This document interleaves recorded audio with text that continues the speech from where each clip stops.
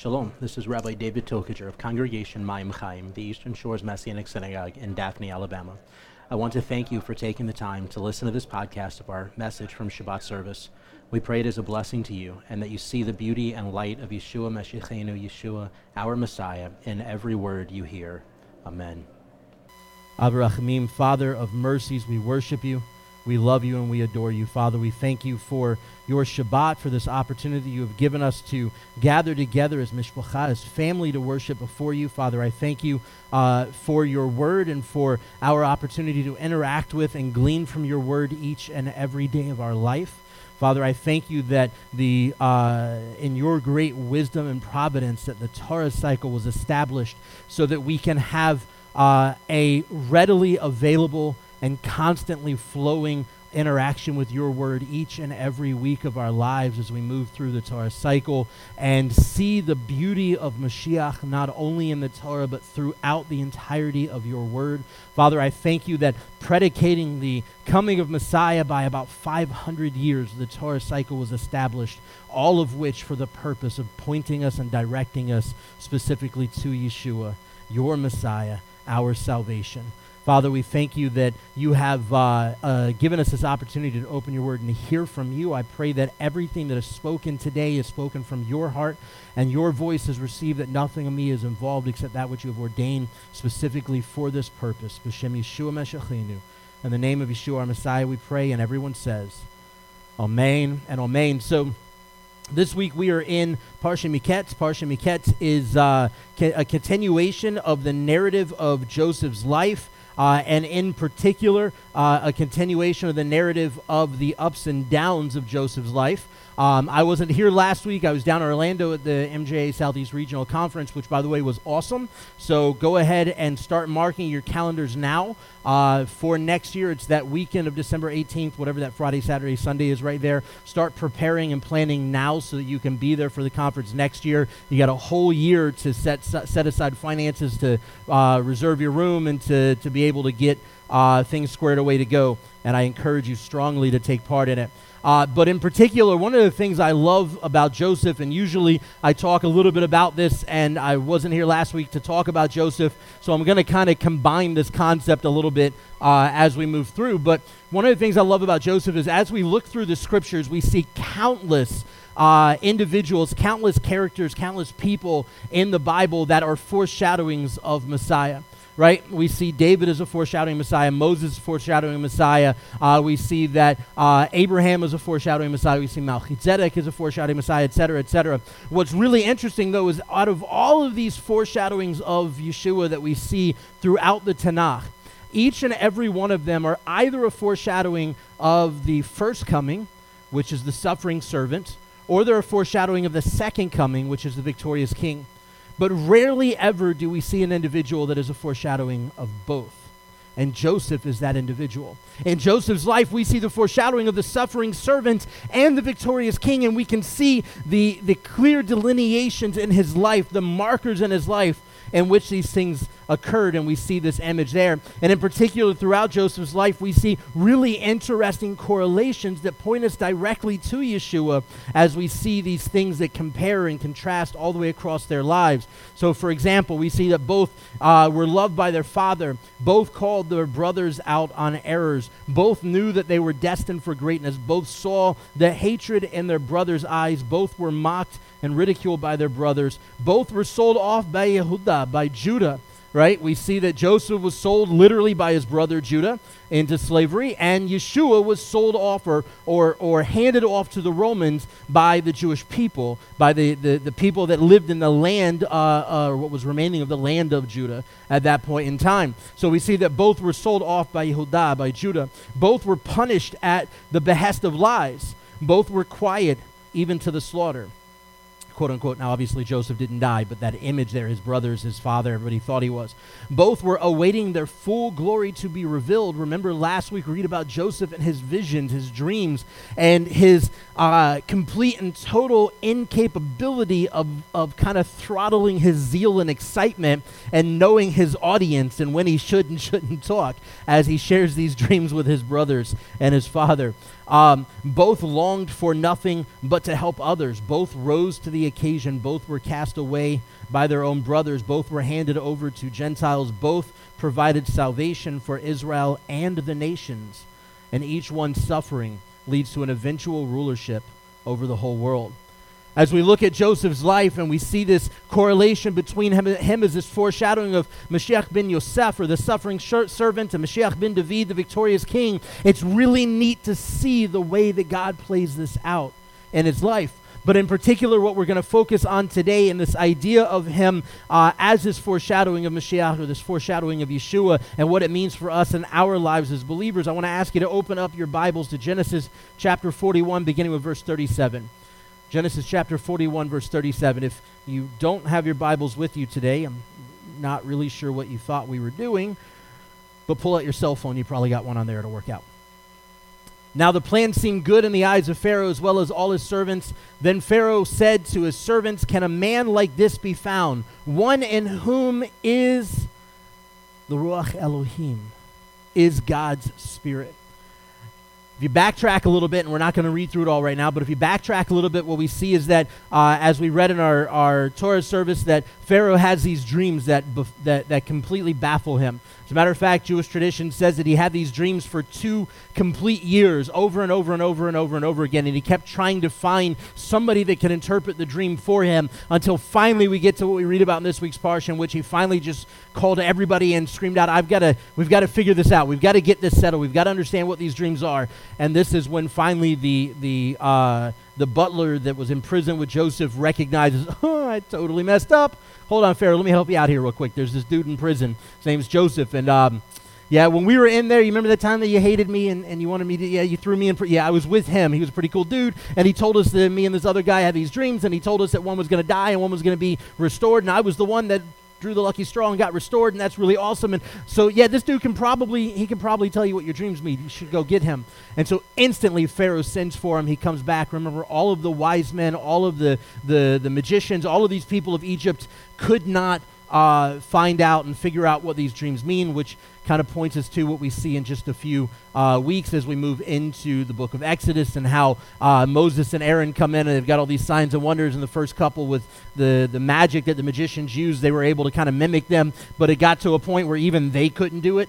And we recognize the power of God moving there above and beyond. And so we see kind of this same thing, this correlation between the two narratives. But here, Joseph reveals what the dreams mean. And he says there's going to be 7 years of great harvest and 7 years of famine. And you need to stockpile everything during the 7 years, so that when the second 7 comes, you're able to basically not die and feed other people and take care of your kingdom and survive. And so Pharaoh gets excited, one, that all of a sudden this dream has been revealed to him, and two, that there's a plan that's already been put into play with this dream. And he goes, "You know what? That's an awesome plan. You know what?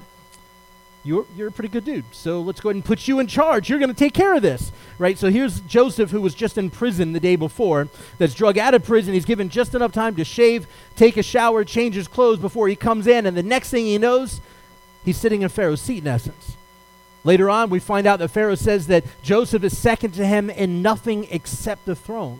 But even being second to the throne, Pharaoh can't do anything without Joseph giving him the go-ahead. Think about that. Joseph sat, in essence, in the seat of Pharaoh. He was in charge of everything except the title of Pharaoh itself. And so Pharaoh says that he saw that this was good, and he says, "Can a man like this be found, one in whom is God's Spirit, or the Ruach Elohim?" Verse 39, "Then Pharaoh said to Joseph, 'Since God has made all this known to you, there is no one as discerning and wise as you. You will be over my house and all my people, and all my people will pay homage to you. Only in relation to the throne will I be greater than you.'" And then he goes through the whole thing and gives them a change of name and gives them a wife from what. There's great debate among the theologian and historians whether or not this was Potiphar's daughter, as in the dude that put him in prison, or if there was another person who had a similar name. But nonetheless, as we look at this, it's really neat to see how the Lord begins to restore to Joseph everything that he ultimately could have lost as he spent all this time enslaved and in prison. Verse 46, "Now Joseph was 30 years old." Let that sink in. How old was Yeshua when he went into ministry? 30 years old. Joseph was 30 years old when he began serving as representative Pharaoh, king of Egypt, Joseph went out from Pharaoh's presence and passed through the whole land of Egypt. So here we have this guy, Pharaoh, who's an Egyptian, who knows nothing about the God of Abraham, Isaac, and Jacob. He knows nothing of the Hebrew people except that the Hebrew people are shepherds. They handle sheep and goats, and they stay with the herds, and they've kind of got this nomadic type of personality. And to the Egyptians, as we find out later on, this was deemed disgusting and despicable. As a matter of fact, it's through this that Joseph is able to bring salvation to his brothers when he says, hey, when you bring Pops back here, I want you to come in, and I want you to go to Pharaoh, and Pharaoh's going to ask you who you are, and you're going to tell him you're my family. Tell him specifically that you are a shepherd, because he doesn't like shepherds and will send you up to the best land there is. And it's in Goshen, the best land it is, that ultimately we are set up for God's protection. Even in the midst of slavery, we're set up for God's protection in time for, in preparation of when God brings salvation to the Jewish people, drawing us out of slavery in Egypt and bringing us toward his promises and the promised land. So as we see this, there's these kind of providential setups that God has in place that he's putting in play at this point in time. And what's really neat, as Pharaoh, as I said, he's a pagan. He knows nothing of the God of Abraham, Isaac, and Jacob. He's got no relationship with him whatsoever. He's got no correlation, no connection, no nothing, but yet he recognizes that in this guy who's so different than the Egyptians, that the Spirit of God resides within him. And notice the languages here. Yes, Elohim is a very loose term, right? The word El, singular in Hebrew, simply means God, right? Elohim means gods, but in particular throughout the Torah, throughout the Tanakh, when we see the word Elohim, it is generally speaking of the God of Abraham, Isaac, and Jacob. And in the Hebrew here, it's not Yod-Heh-Vav-Heh that we see, but it's physically Ruach Elohim, the Spirit of God. And it's the language is very intentional. This isn't Pharaoh saying he's got the spirit of our gods. He's saying he has the spirit, the one and only spirit of the God of all creation. And we recognize it later when Joseph encounters his brothers. He hasn't quite revealed himself to them. He says, don't worry, I fear your God. They don't see the connection. They don't see the correlation. I don't understand who he is yet, but he says, I fear your God, and I will protect you and take care of you. And so as we see here, Pharaoh recognizes this man who is completely devoid of biblical training and understanding. He's completely devoid of lineage and heritage of Abraham. He's completely devoid of anything that connects him to the God of Abraham, Isaac, and Jacob. Recognizes in this man, Joseph, who just revealed this dream to him, that there's something different about him than all of his own magicians and all of his own soothsayers and all of his own fortune tellers and so on and so forth, that there's this extra little something there. And he recognizes that it is the Spirit of God that is upon him. And he says, there's no man greater in my kingdom that can handle this than this man, because he has the Spirit of God upon him. And I think about that, and I think about the world that we live in today, and I think about how things are playing out around us. And I find it really interesting that when we look at Egypt, especially as we move towards Moses and Aaron and the children of Israel enslaved in Egypt, and the narrative that we read there in the book of Exodus, what we realize is that Egypt was a pretty depraved place in general. Egypt was a pagan society.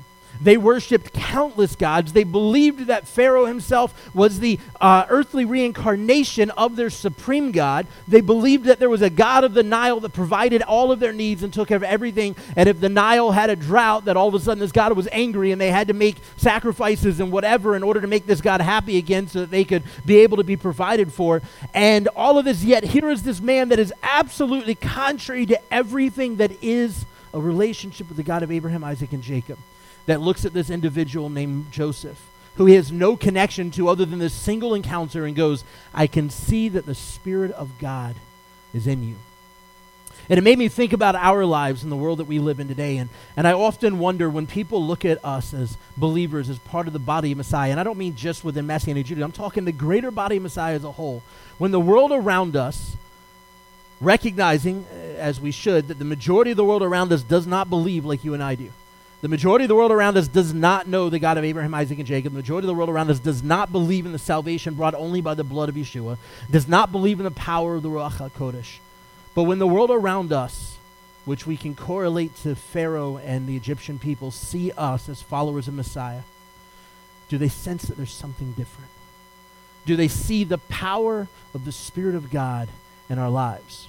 When we look at Joseph, we can see over and over and over again as the wisdom of God is portrayed through him, is poured out through him, as he makes all of these decisions, these plans that end up bringing salvation not only to the Egyptian people and to all the surrounding nations around them, but even to his own brothers.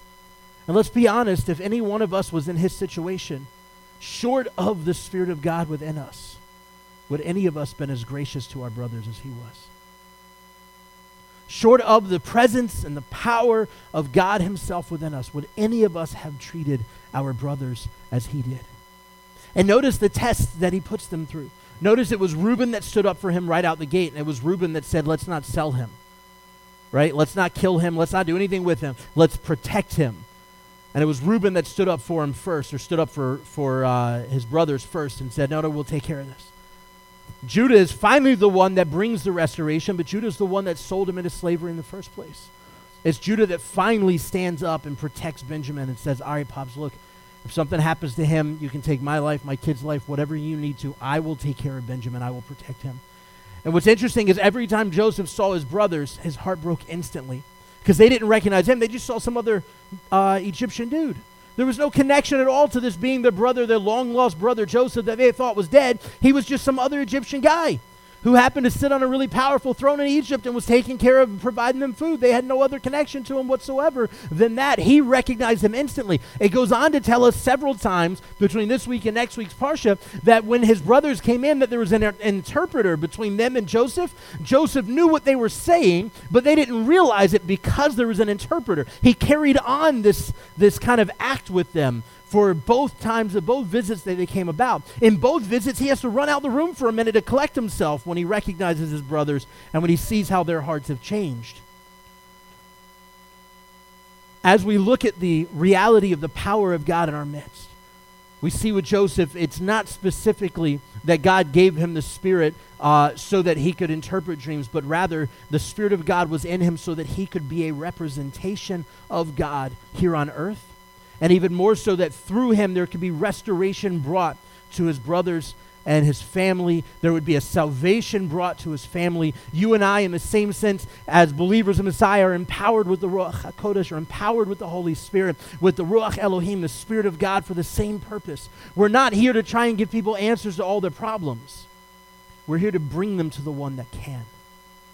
We're here to bring restoration to our brothers and sisters. We're here to bring restoration to our friends and our family. We're here to bring restoration to those that we work with and we encounter on a day-to-day basis. We are empowered with the Spirit of God so that those around us will be drawn to us and want what we have and find the reality of Messiah in their own lives because of that interaction. We go to Acts chapter 2.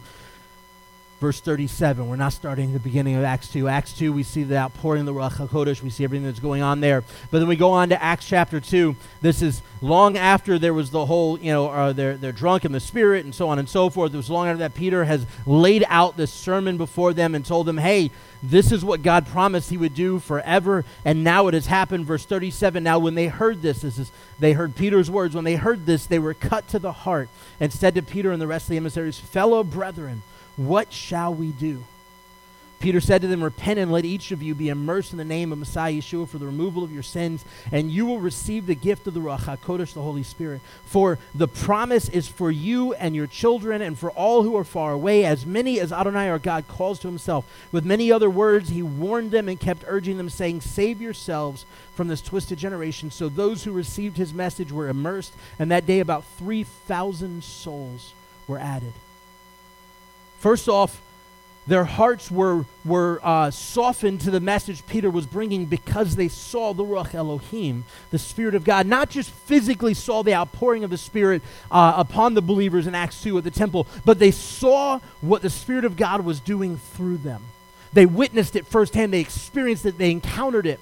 And 3,000 people came to faith, not because Peter preached a good message, but because they saw the power of God in their midst, which is what we have been longing for and looking for our entire existence. And it says 3,000 people came to faith instantly because they saw the Ruach Elohim. They saw the Spirit of God upon the disciples. We go forward to chapter 5, Acts chapter 5, beginning with verse 29. This is after Peter has healed the man in the temple with the withered hand, and everybody is upset because he just brought healing to this guy, and everything going on there. As a matter of fact, they'd already been told a couple of times, look, stop this Yeshua stuff, stop causing, you're stirring up problems, stop all of this. And he said, I can't do it. This is who I am now. This is what I'm going to do. So verse 29, Peter and the emissaries replied, we must obey God rather than men. The God of our fathers raised up Yeshua, whom you seized and had crucified, the one God exalted at his right hand as leader and savior to give repentance to Israel and removal of sin. And we are witnesses of these events, as is the Ruach HaKodesh, the Holy Spirit, from whom God has given to those who obey him. Now, when they heard this, they became enraged and they wanted to kill them. This is speaking of the leaders of Israel, the Pharisees, the Sadducees, and so on. They heard them speaking, Peter speaking these words. They became enraged. They wanted to kill him. Verse 34, but a certain Pharisee named Gamaliel, anybody recognize that name? Gamaliel was the teacher of who would later be known as Paul. Rab Shaul, this was the Pharisee, this was the great, he's called Gamaliel the elder in the Talmud today. He is one of the greatest minds of first century Judaism. He's one of the most highly respected minds of first century Judaism. And he was the teacher of Paul. Paul was his disciple. So here in chapter 5, he says, but a certain Pharisee named Gamaliel, a teacher of the Torah, respected by all the people, stood up in the Sanhedrin and gave orders to put the men outside for a little while. Then he said to the men of Israel, be careful what you are about to do with these men.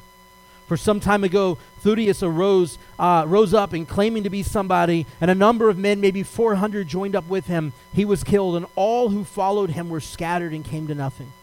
After this fellow, Judah, the Galilean, rose up in the days of the census and got people to follow him. He also perished, and all who followed him were scattered. So now I tell you, stay away from these men and leave them alone, for if this plan or undertaking is of men, it will come to no end. But if it is of God, you will not be able to stop them. You might even be found fighting against God. And they took his advice. Here is the man who is the teacher of Paul. Paul is his disciple that is standing up. And notice this is 2 chapters before we even see an introduction to Paul. He stands up before the Sanhedrin. He says, guys, slow your roll here. Listen to me. Here's what's going on. These guys could very well be nothing. You don't know. But if you remember historically, all these other guys keep standing up and proclaim themselves to be something special, and they get all these dudes to follow them, and then they die, and all the people that follow them fade away and kind of become nothing, and they go in to do other stuff. He says, so let's just see what happens here. Let's let it run its course, because if it's not of God, the same thing will happen again. It'll just fade away. But if it is of God, and you fight against it, you may very well find yourself fighting against the Lord. I believe that this is a very important reality that we see, particularly who is saying this because of what follows 2 chapters later. 2 chapters after this is when Stephen is being about to be stoned, and they give him one last chance to testify on his own behalf, and he preaches the word bold with chutzpah because the Spirit of God is in him, and he's not afraid, he's not ashamed, and he's not holding back. He's literally staring down the proverbial barrel that is aimed at him, ready for the death that is about to come. And he takes one last chance to preach the gospel no matter what. And at the end, when they stone him, everybody that stoned him comes over and they look at this guy named Paul for his approval. Remember, Paul is the very same person that's a disciple of Gamaliel. I believe that in this time period between Acts 5 and Acts 7, that Paul likely heard some about what was going on, and that Paul didn't quite get the same message from Gamaliel as the Sanhedrin did, and he got angry and went and rushed against it out of what he thought was a zeal for the Lord, but it was really misplaced. But when he heard Stephen's testimony and witnessed the reality of what happened, I think the reason why we have this random discussion of Paul being who stood over and gave approval for Stephen's death is because of the fact that 2 chapters after that is when we see Paul come to faith. I believe that this testimony of Stephen as he operated in the power of the Spirit, unashamed and unafraid, was what God used to soften the heart of a man that was literally killing believers every single day. And 2 chapters later, he's an encounter with the power of God. He doesn't just have an encounter with somebody preaching the word, but he literally encounters Messiah and the power of God before him. And he comes to faith in Yeshua. And he becomes one of the most powerful voices for the body of Messiah that we have heard of even to this day. But it wasn't because there was anything special about him any more than there was of Joseph. But it was because of the power of the Ruach Elohim, the Spirit of God that was in him. And the same for Peter, and the same for Stephen, and the same for Yeshua, the same for David and Solomon, and all of these great men of faith that we see. Although they made mistakes along the way, ultimately the message of Messiah was either built through them or presented through them because of the fact that the Spirit of God was on them. And the world saw them and recognized there was something different. The world saw them and said, nobody can do what you do because the Ruach Elohim is upon you. And I wonder for us today, as we walk in our everyday lives, as we're walking up and down the grocery store aisle, as we're going to and from work, as we're sitting at the red light, angry because the person in front of us didn't speed off fast enough when the light turned green. Is that just me? Or do we all do that? Okay, just making sure.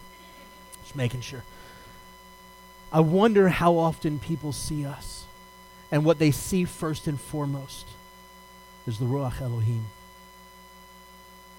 A lot of times we're really good at the head knowledge side of what this thing we call faith in Messiah is. We're really good at spouting off Scripture. We're really good at trying to tell people how they can fix their problems. We're really good about telling people about the quote-unquote Roman road and how they can come to some, and repeat after me the sinner's prayer and blah, blah, blah, blah, blah. But do they really, truly see the power of God in our lives? Do they see the Ruach Elohim before they hear his word come forth? It's important that we stand in the power of God, that we recognize that we are nothing without the power of God in our lives, to recognize that we on our own are never going to lead anyone to a real, true, authentic faith in Messiah if we're not doing it through the power of the Ruach HaKodesh. It's really important that we understand that it doesn't matter how well we can keep Shabbat, how much effort we put into making sure we're not eating the wrong things. It doesn't matter how far we're willing to drive or not drive on Shabbat. It doesn't matter how great we think we are because we keep the Torah when the rest of the body may not. It doesn't matter any of that. It doesn't matter at all if the Spirit of God is not actually what people see. Because the reality is, we can practice all day long. And if you think about it, that's really what faith is. When we're walking out the walk of faith, it's a practice. But that practice means nothing if the power of God is not in us. If his Ruach HaKodesh is not moving on us. Peter's message in Acts 2 would have done nothing if it weren't for the fact that the power of God was flowing through him. It wasn't the words that he spoke, because our people have heard those words for generations upon generations. He quoted from the prophets over and over and over again. Stephen quoted from the prophets. He quoted from the Torah over and over and over again. It wasn't the words themselves that won them over. It was the power and presence of the God of all creation in their lives that gave life to the word that they were speaking, that drew them in, and that led 3,000 at one time to come to know the salvation of Yeshua Mashiach. I don't know about you, but that's a really eye-opening, boldly awakening reality. Are we truly, faithfully, day in and day out, ceding our lives to the Ruach's will? Are we allowing the Ruach to move through us, or are we simply thinking we're doing the right stuff? When people hear us talk, do they hear the word of God coming from the heart of God? Or do they hear the word of God coming from our mouths? We talk about it every week in our Torah service, that we believe that we serve a God who is alive and well, and who speaks to us as much today as he ever has in the history of creation. That one of the primary ways he speaks to us is through his word. Why? Because it was his Ruach, his Spirit, that inspired those words to be written in the first place. And that same Spirit resides within us. That if we allow the Ruach HaKodesh to reside within us, if we're truly bought by the blood of the Lamb and the Word made flesh is in our heart, then the external can only follow what the internal is being led to do by the Spirit of God. And when that's the case, and we walk down that proverbial mountain, The world around us will see the radiant glory of God upon us. And they will want what we have. Because the truth is, what we have is what the world has been yearning for, is hungry and thirsty for, and has been longing for since the fall of man. And it is our duty to walk in the power of the Ruach HaKodesh as our forefathers did, as Joseph did, as Moses did, as Aaron did, as David did, as Solomon did, as Elijah and Elisha did, as Yeshua did, as the disciples did, to walk in the power and the presence of the Ruach HaKodesh, of the Holy Spirit, in such a way that people see us and they see God first. When we begin to talk, or we begin to pray, or we begin to minister, whatever it may be, that they're feeling the presence of God touching them, ministering to them, moving upon them. It's really important for us to awaken our hearts and our lives day in and day out to the reality that it is necessary for the power and presence of God to be very real, very tangible in our lives day in and day out. And we have countless opportunities in the Word of God to see examples of what that looks like. Joseph being one of those who was enslaved, was sold by his brothers, was enslaved, was imprisoned, was forgotten about for 2 years by the guy that was supposed to be his lifeline, and then finally is brought out. And he doesn't come out and go straight to the butler and go, dude, seriously? Like 2 years, man, this could have, seriously? Instead he goes to Pharaoh. And he speaks the word of the Lord. And Pharaoh sees the power and presence in him. Could you imagine spending 2 years in prison and still being so focused on the power and the presence of God that when you come out, that's the first thing somebody recognizes? If you can't imagine it, it's probably time for us to fall on our faces before Him. Because every day when we wake up and walk out of our house, that should be the first thing people see. And I promise you, sleeping in my bed every night is way more comfortable than sleeping in prison every night. And yet Joseph walked right out of prison, and the power and the glory of God was flowing through him as though he never missed a beat. And the same should be true for us every time we climb out of bed, every time we leave our house, every time we see another person, that they see the power of God before they hear a word come forth from our face. That they look at us and say, the Ruach Elohim is upon you. I need and I want what you have. Avinu Malkeinu, our Father and our King, we worship you. We glorify you. We thank you, Lord, that you are present and faithful in our lives, that your word rings true faithfully day in and day out. We thank you, Lord, that no matter how far we stray from you, that your yearning and desire is always for us to come back, that day in and day out you want nothing more than to use us for your glory and your kingdom. Father, I thank you that you have given us your Ruach HaKodesh, your Holy Spirit, to impact the world around us. And Lord, I ask you to take the free reign in our lives, that we may be in alignment with your Ruach, alignment with your Spirit, with your will every single day. Father, take control of our lives, that as we go forward in the world around us, that we will go forward and impact the world because your Shekhinah, your divine glory, your presence, your power, your Ruach is in us. Father, I pray over each and every person hearing these words today that your Ruach will fall upon them and refresh and renew them, restore them even now as we speak, Lord. May the winds of your Spirit come upon this place and upon each and every person hearing these words today, that your might and your power will be known, that your salvation will be found, that restoration and deliverance in Messiah Yeshua will be found today. That each of us will be free from the enemy's grip and reign in our lives, that we can move forward for the good and the glory of your kingdom, that your holy name may be known by all through the work of your salvation and your Spirit in our lives. In the name of Yeshua our Messiah we pray. Amen.